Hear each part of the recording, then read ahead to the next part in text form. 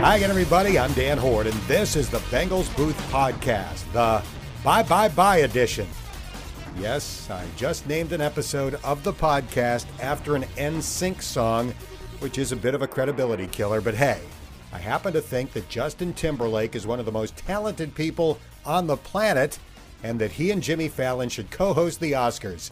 And I am totally going off on a tangent. Where were we?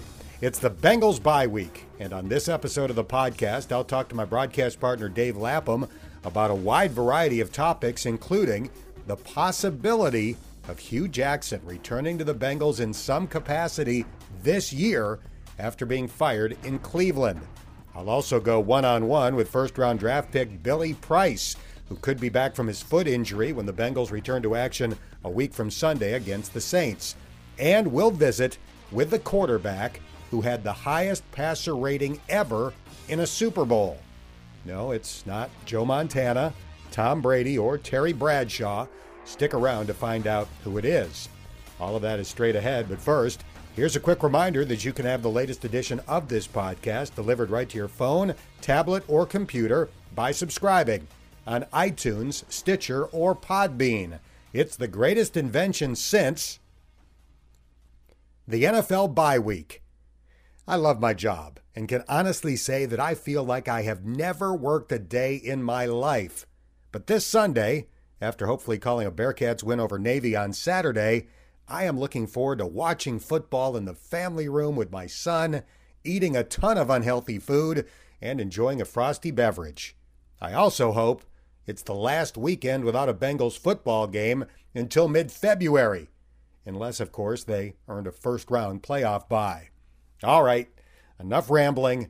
Time to talk football with Dave Lapham. The Cleveland Browns fired Hugh Jackson on Monday with a 36-1 record in 2.5 years. Yikes. We know Hugh is close to Marvin Lewis and well-liked by Mike Brown. What are the odds that Hugh Jackson returns to Cincinnati in some role this year? I think they're decent. You know, I think Marvin and Hugh are like brothers, really. And when you look at it, the Bengals still have to play the Cleveland Browns twice in a 5-week span. And what better source of information for the Cleveland Browns than the former head coach that was coaching them this year? I mean, he can get up and give a dissertation to any one of the three phases and give valuable information. Plus the fact that when he game planned against the Steelers, they tied, you know, and he knows Baltimore intimately. He knows Cleveland intimately. He knows the Pittsburgh Steelers intimately, having been a head coach as well as an assistant in this division, but a head coach now as well. The last 2 games of the season, on the road, Cleveland and Pittsburgh. What's wrong with having another good football coach with a very bright mind, game planning, making suggestions? I could see special consultant to the head coach. I'm not saying assistant head coach, but special consultant to the head coach, whatever it may be, and just, you know, use them in that regard. Just another guy in the meeting rooms with suggestions. Guys, you know what really worked when we played Pittsburgh? This really worked. Maybe we can think of this concept. Do we have the personnel to think of this concept? Those kind of things are invaluable. And why not do it with a guy that, you know, I think would come in and not cause a bunch of waves? Joe Mixon had a career-high 123 yards against Tampa Bay on 21 carries. For the year lap, he's averaging 4.8 yards per carry. That is better than Todd Gurley, Ezekiel Elliott, and Kareem Hunt, among others. What's Joe doing well? Where can he be better? You know, Joe has proven that he's a complete back. I mean, his size-speed ratio, he's a freak. 225 pounds plus to be able to run the way he runs. He can catch the football. You heard him, though, when he tried to one-hand catch that screen pass. That's a habit that he has. He doesn't have to use just one hand. He has to break that habit. He's done it so much, you know, it's like muscle memory now. He can't be doing that anymore. He will block and blitz pickup. The one fly in the ointment, in my mind, is that particularly when it's 3rd and short, 4th and short, hit it. Don't hit it, stop, think, and even retreat. And 3 instances in the last game when he had set his career high, he was a yard past the line of scrimmage, retreated, and tried to bounce. Lower those pads, you're 225-plus pounds, hammer it. Get the 2 or 3 yards, move the chains. You don't have to hit a grand slam every carry. And keep working on your vision. I don't think he has the greatest natural vision of any running back in the league. And that's something that you either have or you don't. There's instincts there that are natural, but it can be improved. And I think Joe needs to, work on that part of it. That would be the other thing that as I watch him run the football, because he's a naturally gifted cutback runner, all those kind of things.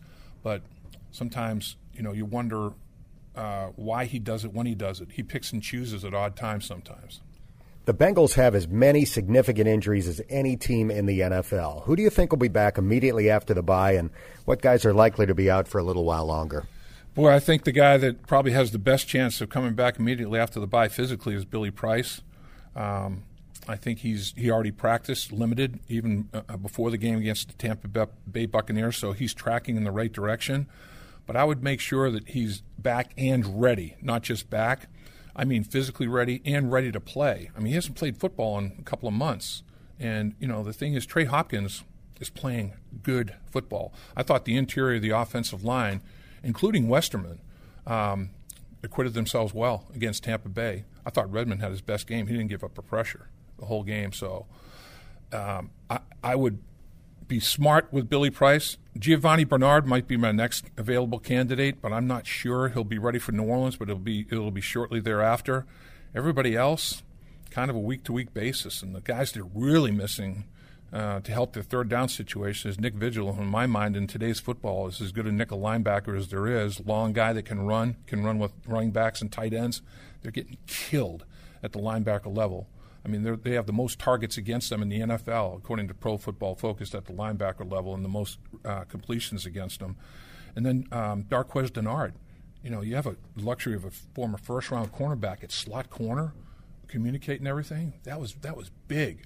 Not having him there in that slot corner in that nickel and dime package is hurting them big time. So those guys, man, there's a APB to get them back as quickly as possible, but you can't rush these things.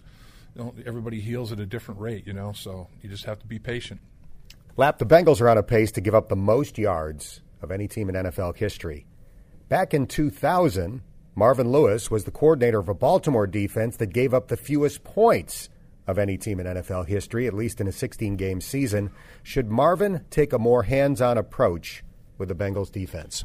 You'd almost think with his defensive background that he is. I think he's in a good percentage of defensive meetings. If my defense is struggling like it is, and I'm the head coach, and I have the expertise I have on that side of the football, I have my thumb on the pulse of that bad boy. But in terms of calling defensive plays, tried it. Leslie Frazier, defensive coordinator. The defense was struggling. Marvin took over play calling. They went up to Cleveland and got smoked. It was like 34-3 or something. Didn't go well. So maybe with that past history in mind, he may think twice about it. I think that they just have to work their way through it. In conversation with Coach Austin earlier in the week, he talked about 2015 Lions that he was a coordinator for, and they went 1-7 to start the season. They'd given up over 3,000 yards in the first half of the season. They were tracking dismally too, and they tweaked some things, made some adjustments, and he said everything's in play. Scheme, the way we're approaching it, personnel, calls we're making, the whole thing is going to be examined. And in Detroit, shortly thereafter, they went to Green Bay and won on the road for the first time in 30 years. And they went 6-2, and the loss was to Green Bay on the Hail Mary. It was one of the losses. So they could have gone 7-1 after starting 1-7. So his point is, if we can find that type of magic and be 5-2 and go 6-2 on the back end, now you're looking at an 11-5 record, or if you can go 7-1, even better. So obviously it can't get worse. It has to improve, and you've got a lot of young guys, I think, that are making a lot of mental errors. That seems to be the case, and with that, because of injury, you have to give the guys on-the-job training. You have to be patient, because with every rep they're getting, they're going to improve. I mean, repetition breeds comfort level, and right now in the first half of the season, a lot of their heads were spinning. Some of these young guys. I mean, their roles expanded to a point that they had no concept, no idea when they broke training camp that they were going to be in these positions. But they are. And that's life in the National Football League, and everybody has to adjust. It's adjustments and adjustments to adjustments, and you just have to do it and build and continue to grow. Lap, the Bengals have obviously had problems at the linebacker position this year. The last time they drafted a linebacker in the first 2 rounds of the draft was 2009. That's 10 drafts ago when they took Ray Maualuga in the second round. The year before that, they took Keith Rivers in the first round. Did they need to address that position earlier in the draft? I think in this era of the NFL, tight ends are so good that linebackers are involved with that coverage. I think you have to maybe modify your approach. The Bengals, the way they've built their defenses in today's NFL is pass rushers and cover guys because it's a throwing league. And, then you worry about linebackers third. And it's worked for them. I mean, they have Pro Bowl pass rushers in Geno Atkins and Carlos Dunlap. They've got multiple first-round picks. They still have 3, even though Darquez is hurt, 3 first-round picks, former first-rounders in the back end. So in today's NFL, if you have 2 Pro Bowl pass rushers and 3 first-round cover guys in the back end, it should be the makings of a decent defensive football team. But they're getting pounded at the linebacker level. Pro Football Focus says they've been targeted more than any team at that level of the field, that position group, that intermediate range, and more completions against them. Now, injuries, in the last game, Vontaze Burfict, Nick Vigil, they're the nickel linebackers. Both were down. And I think Nick Vigil is as good a nickel linebacker as there is in the game. He can really run long, can run with those tight ends, run with the running backs. And he was drafted in the 3rd round.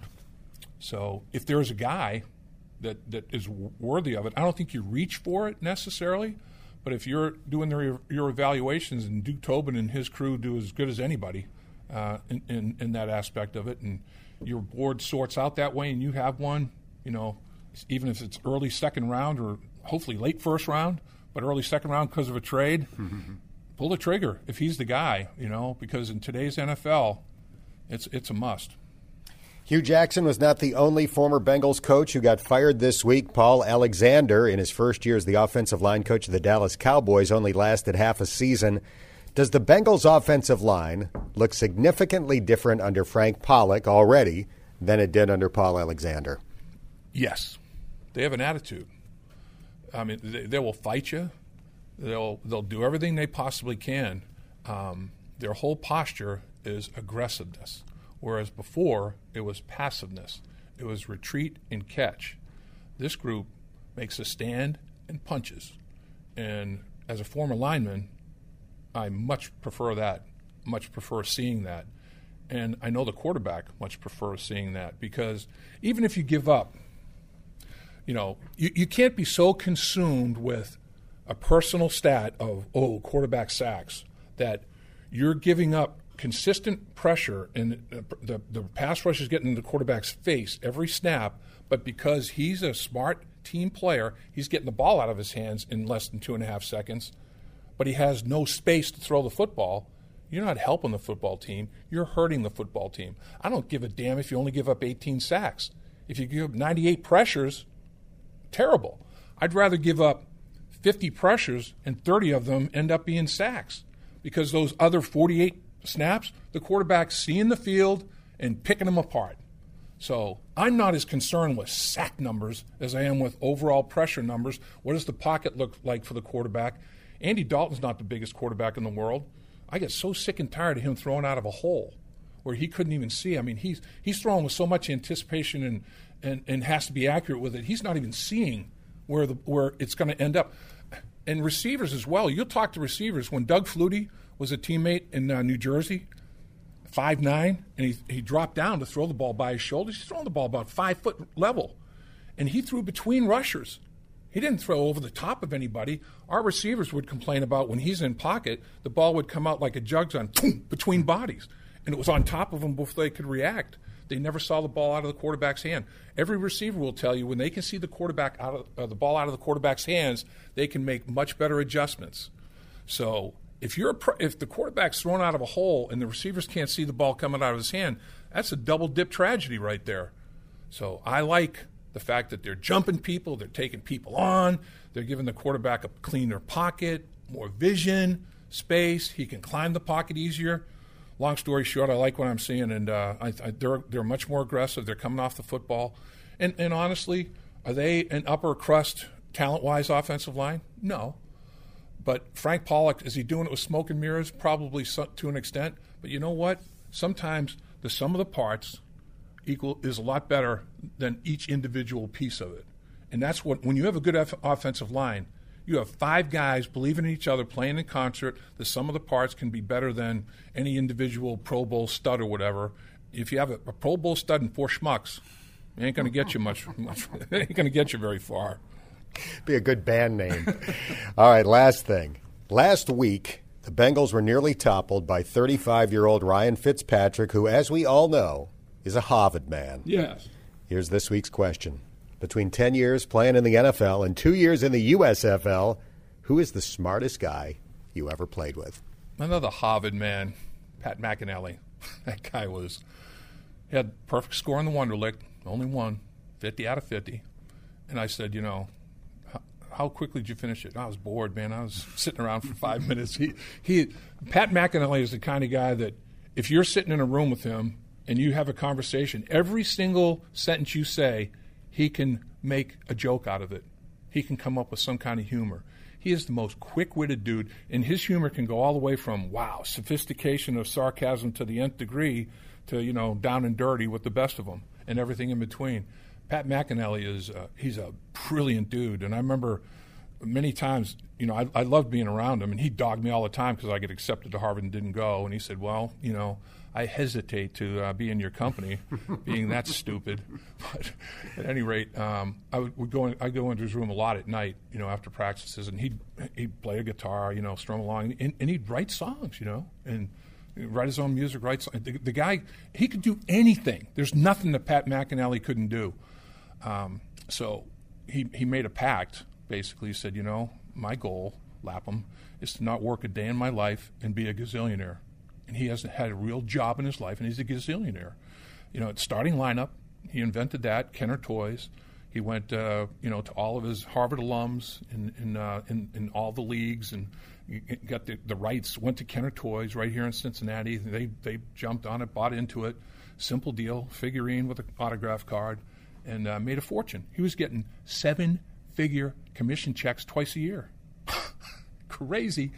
Then he started collecting first edition comic books in mint condition. Made a fortune. He wrote his column, just for kids, syndicated newspaper column while he was playing. All his Harvard connections around the cities got him into these newspapers, and the dude has been printing cash from the day he was able to print cash and will the rest of his life. He is a very, very unique, brilliant, bright-minded guy, smartest guy I've ever been around. Glad you worked with somebody smart in your lifetime. Thanks, Lap. According to the website Pro Football Focus, none of the Bengals' offensive linemen have a particularly high grade so far this year. Clint Bowling ranks highest at 28th among the 74 guards with enough snaps to qualify. But the O-line could get a boost right after the bye as center Billy Price, the Bengals' first-round draft pick out of Ohio State, could be back from his foot injury. I talked to Billy about that possibility on Tuesday. Inside the locker room with center Billy Price, bye weekend this weekend, and the Saints at home after that. Do you expect to be back out there? I'm just following what protocol is right now with the docs. Got into practice last week, felt pretty good, so we're going to take it into the rest of this week and then follow what they want me to do next week. If it's not the Saints game, I think we're all pretty confident it's going to be soon, and I imagine you're eager to get back out there. Absolutely, yeah. There's no pain right now. Feels good, and again, we're just kind of following what Paul Sparring and the guys inside the training room are asking me to do. How have you stayed on top of things mentally while you haven't been able to play? For me, it's making sure I'm sitting there with Coach Pollock. So during practice, if I'm not participating, so in the previous weeks, sitting back there with the script and kind of going over the looks with Coach Pollock, and I had a pen in my pocket or in my hat the entire time and writing down notes, just to make sure that you're still sharp mentally with what the defensive pictures are going to be. We haven't really played a lot of divisional guys, so Pittsburgh was the only team, and then the rest of the Baltimore game. So I'm going to be able to see these guys again, so making sure that I recognize some of the tendencies that these guys are presenting to us, just so when it comes down to the second time we play them, that it's not new information to me. You were an Iron Man at Ohio State. You never came out. How difficult has that been, just having to watch from the sideline? It's a different perspective. I don't enjoy it, I can tell you that. It was a freaky injury, especially I just got on top of a guy, and I told Coach Pollock, got to improve my technique to make sure I don't put myself in that position. So it's not a good feeling, especially when it's out of your control. So we're going to make sure we do everything in our potential to make sure that we stay on the field. We're visiting with Billy Price. Coach Lewis said early this week that the offensive line has steadily improved during the course of the season. How do you feel about the way the entire group has performed? I first and foremost got to tip my hat to Trey Hopkins. Again, somebody who's, when his number's called, he stepped into it and he's dominated every single game. From, we joke around my 1 1/4 game that I played in, with Indy and Baltimore, and then from him taking on those 3 quarters of Baltimore and just really dominating. I think it's steady improvement. You see guys like, the left side with the veterans are performing, exceptional right now. Alex Redmond continues to grow. Bobby continues to grow. And I think it's, as a whole, as a group, to your point, guys are growing. Guys are continuing to develop that continuity and building that chemistry to that offensive line's need when it comes down to stretch time. All right, I'm going to give you the best-case scenario. The injury's unfortunate. Stinks that you've missed much of the first half of your rookie season. But are you going to be fresh for the second half and hopefully playoff games after that? That's the goal. That's the goal. So if, again, we get cleared to play in the Saints game, if we get cleared to play in the Saints game, those legs won't have that additional 7 weeks that I've been sitting out on. So they'll be ready to bring a little pop and bring a little energy back into the run game, into the pass game, whenever my time is called to be back on the field. Enjoy the bye. Look forward to seeing you back out there soon. Thank you. Can't wait either. Billy Price has been out of action since September 13th due to a partially torn ligament in his foot. After redshirting his first year at Ohio State, he started all 55 possible games over the next 4 seasons to set the Buckeyes' record for starts and consecutive games. Now time to hear from a special guest. You see him every week on CBS on the NFL Today and on Showtime on Inside the NFL. Or you can go to YouTube and watch the greatest performance by a quarterback in Super Bowl history. 22 for 25 with 3 touchdown passes and a Super Bowl record passer rating of 150.9. I am speaking of former New York Giants quarterback Phil Simms. He and Dave Lapham have been buddies for years, and Phil joined us this week on the Bengals Game Plan Show. Phil, thanks so much for joining us, and it's no shock that you're a legend in New York and a Hall of Fame player, my man. Well, I'm a legend because I'm not playing anymore. As Bill Parcells would always say, Simms, just trust me, they're going to love you once you quit playing. I said, okay. And I didn't know I was on YouTube like that, so I might just watch it today to boost my ego a little bit. I need some help. I'm getting a little tired of watching these games, so get myself going again. But, look, always a pleasure to talk to you guys. And Big Dave, I heard you a couple weeks ago. You were all over everything, TV, the throw against the Atlanta Falcons. Yeah, man, I thought, oh, my God, I hope he didn't jump out of the booth because he's going to splatter about 10 people below him. But it's really fun. I love the calls of stuff like that by the home team announcers. It's just great because I just talked to Carl Banks, who does radio for the New York Giants. Sure. And I said, Carl, are you still living and dying with the team like you're playing? He goes, it's not as bad, Phil, but it's close. And I said, oh, my gosh, I can imagine. So good for you for some good moments. And, hey, you're 5-3. I mean, almost every team in the league would take 5-3, except maybe teams like the Rams. There's very few that can say their record is better than the Bengals right now.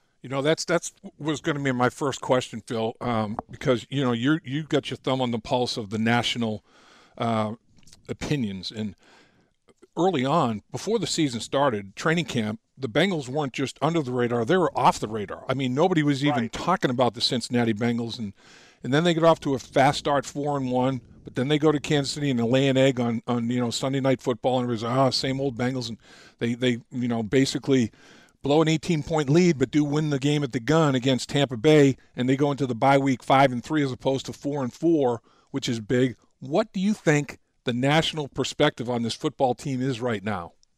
Oh, I think there's just tons of question marks because of that. You know, the fact that the way they lost to the Kansas City Chiefs, to lose a big lead to the Tampa Bay Buccaneers, and I just think, you know, you look, and you know, we talk about it all the time. The show, you look like, hey, you know, the Bengals are 5-3, and of course, I work with two AFC North guys, Bill Cowher and Boomer Esiason, Right. who constantly talk about the division. So we keep up with it that way. But I think it's still. You're still under the radar, and you know it's going to take a big victory or something to separate yourself before people really get serious, I guess is the best thing to say. And you know, and I got to be honest, talking to you, and you and I talk occasionally, that I look at the Bengals roster, and I just go, wow, man. You know, even before the season, I went, Yep.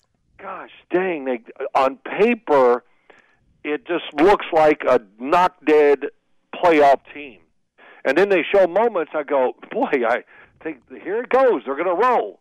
And something derails it. And, you know, a lot of that to do now in the NFL, it is so much about matchups like I've never seen before. Yeah. And there's certain, it's like Boomer says it all the time. Well, the Bengals beat this team, and this team beats this team, and then the other team beats the Bengals. And I go, yeah, that reminds me of the NFC East when we were all pretty good teams, and it was, we couldn't beat Philadelphia. Washington could beat Philadelphia. We could beat Washington, and you know that kind of thing. So, and Washington couldn't beat us. So it is about matchups more than ever and style. And I've never seen anything like it in the NFL on the offensive side. What's going on? So, the games you played, I wasn't shocked that Tampa Bay came back because look at their offense. Yeah. I mean, look at the players. The Yep. system is designed to hammer the ball down the field, and you know Fitzpatrick came in, took advantage of some things, and I think that's what catches me again. I'll finish the answer with this: I just expect more from the Bengals defense than I've seen. Yeah. That's definitely been the Achilles heel. Before we get to the Bengals defense, let me ask you about quarterback play in the National Football League. And you know, the rules obviously favor the offense. They want points. I mean, fantasy football is a $5 billion industry. You know, they want points. They don't want 9-6. They want 41-38. You know, but here's a number. Interestingly enough, the Bengals' next opponent is Drew Brees after the bye. New Orleans Saints leads all-time leader in passing yards. He's thrown for 4,200 yards or more 12 straight years. John Elway, Hall of Famer, never did it once in 16 years that he was playing. So that tells you the difference in the era, because the talent level's not the talent level is pretty darn good. I mean, it's a different game, isn't it? It's a different game. People say things to me, and I go, look, first off, if I was playing in the league now, I would change who I was as an athlete. Uh-huh. You know, we were told, hold that ball and stand in there, and if you flinch or don't throw it down the field, we'll take your big butt out. And that was the thing. I would throw a 5-yard pass and come to the sideline, you know, 3rd and 8, and throw a 5-yard pass to the flat. They tackle him, and Parcells going, what are you doing? And I, you know, what do you mean? There was nobody open. He goes, oh, you're worried about your completion percentage. Right, Is that right. what we're dealing with? That? And but the offenses. What would Dan Marino and John Elway do in today's game? Oh my gosh! Yeah, they would be setting records like these other guys are. But it's the style of play. And Dave, we've never seen a time, guys. We've never seen a time where running backs and wide receivers and tight ends. There's so many good ones that really the advantage that the defense used to have, it's all gone.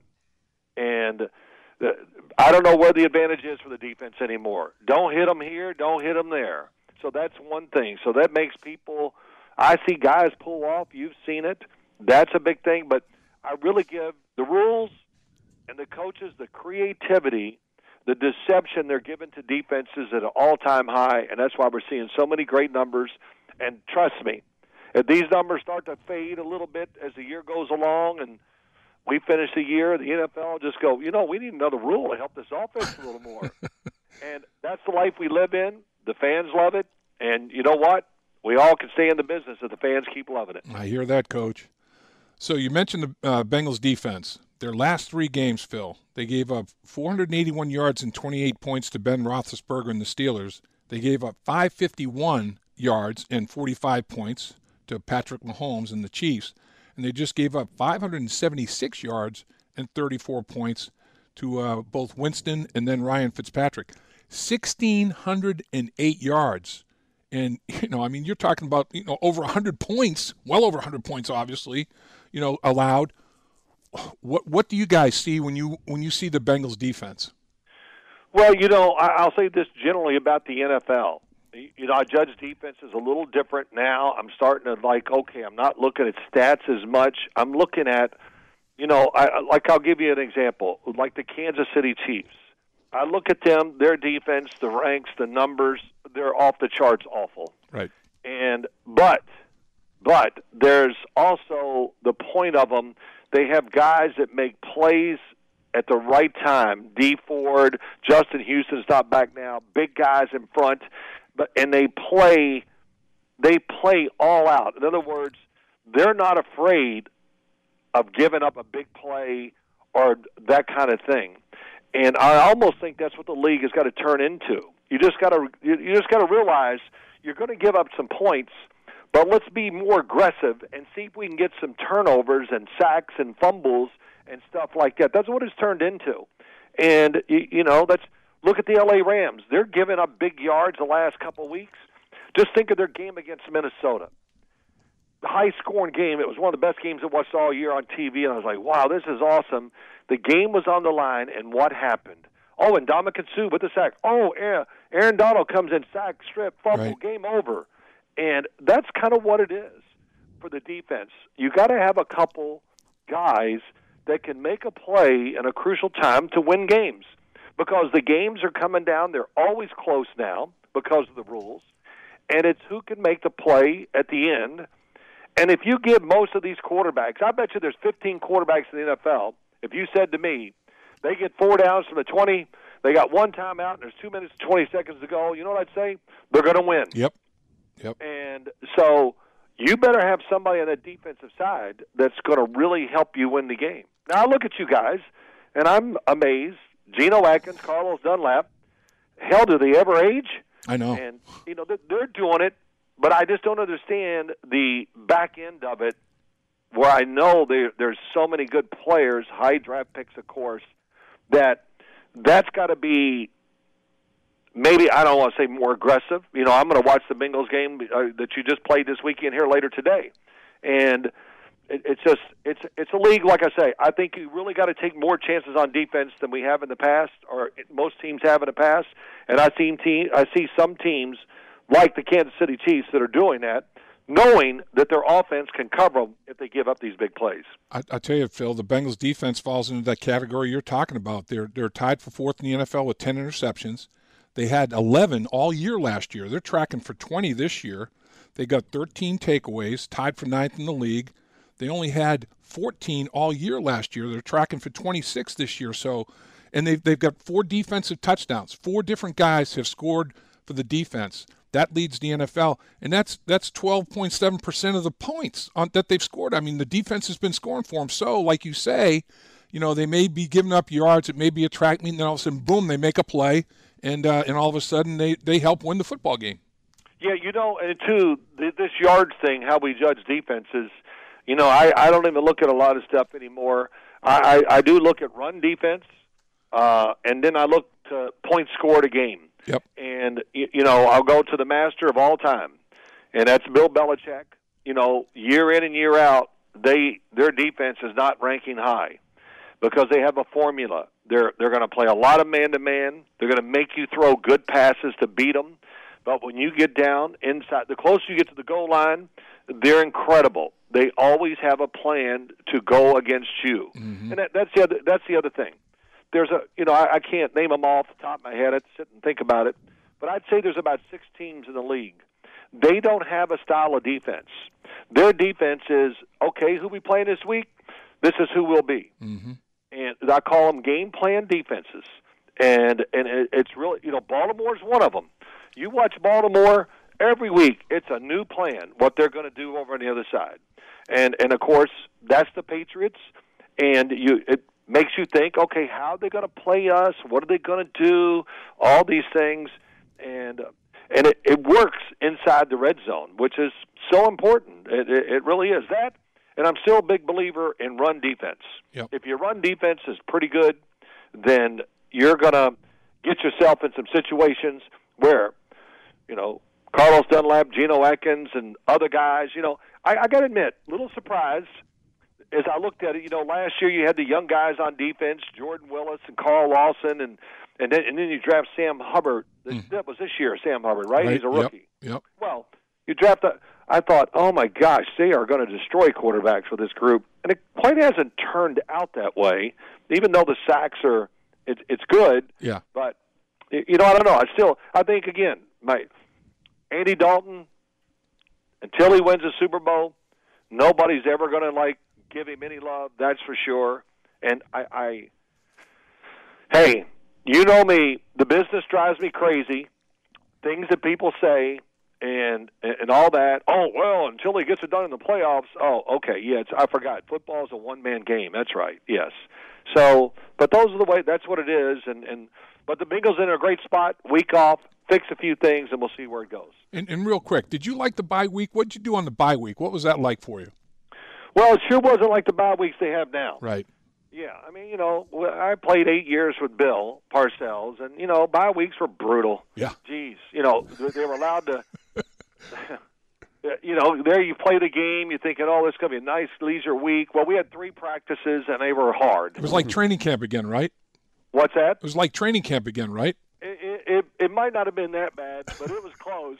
And I'm going, damn, I'm exhausted. I was hoping to get a little time off here. All right, guys, I'm going to give you 3 days off. And if any of you come back, you'll be held to pay. And just, you're just like, oh, my gosh. But you know what? It tells you something, too. And I say this all the time. Winning, and as an ex-player, winning can make you comfortable. Yep. And so you need a guy that always can create something to make you uncomfortable or see the bad. Bill would give us a little love every once in a while, but that would only be, I really believe this is a big thing in pro football. When we would lose, he would almost be more sympathetic. Come on, it's okay, just keep doing, Yep. He would be a little, but when we won, it was to bring us back down to earth, tell us that, you better do this and everybody, and it really kept you on edge. And I said, every day I walked in that locker room, and I'm not exaggerating this, I felt pressure. And that pressure was, man, I need a good day of practice. Yeah. Okay, I really got to practice well because, oh, my God, they chewed my rear end out after practice was over yesterday. And, so the game is what? It's really hard, right? No doubt. It's really hard. So it's not human nature for it to go out and work that hard mentally and physically. And unless you have somebody driving that boat and doing that for you, I don't think you have a chance to achieving the success that you want. Our thanks to Phil Simms, and that's going to do it for this episode of the podcast. If you haven't done so already, don't forget to subscribe on iTunes, Stitcher, or Podbean. And if you have a minute, please give us a rating or leave a comment. Your feedback is very much appreciated, and 5-star ratings help more Bengals fans find this podcast. I'm Dan Hoard, and thanks for listening to the Bengals Booth Podcast.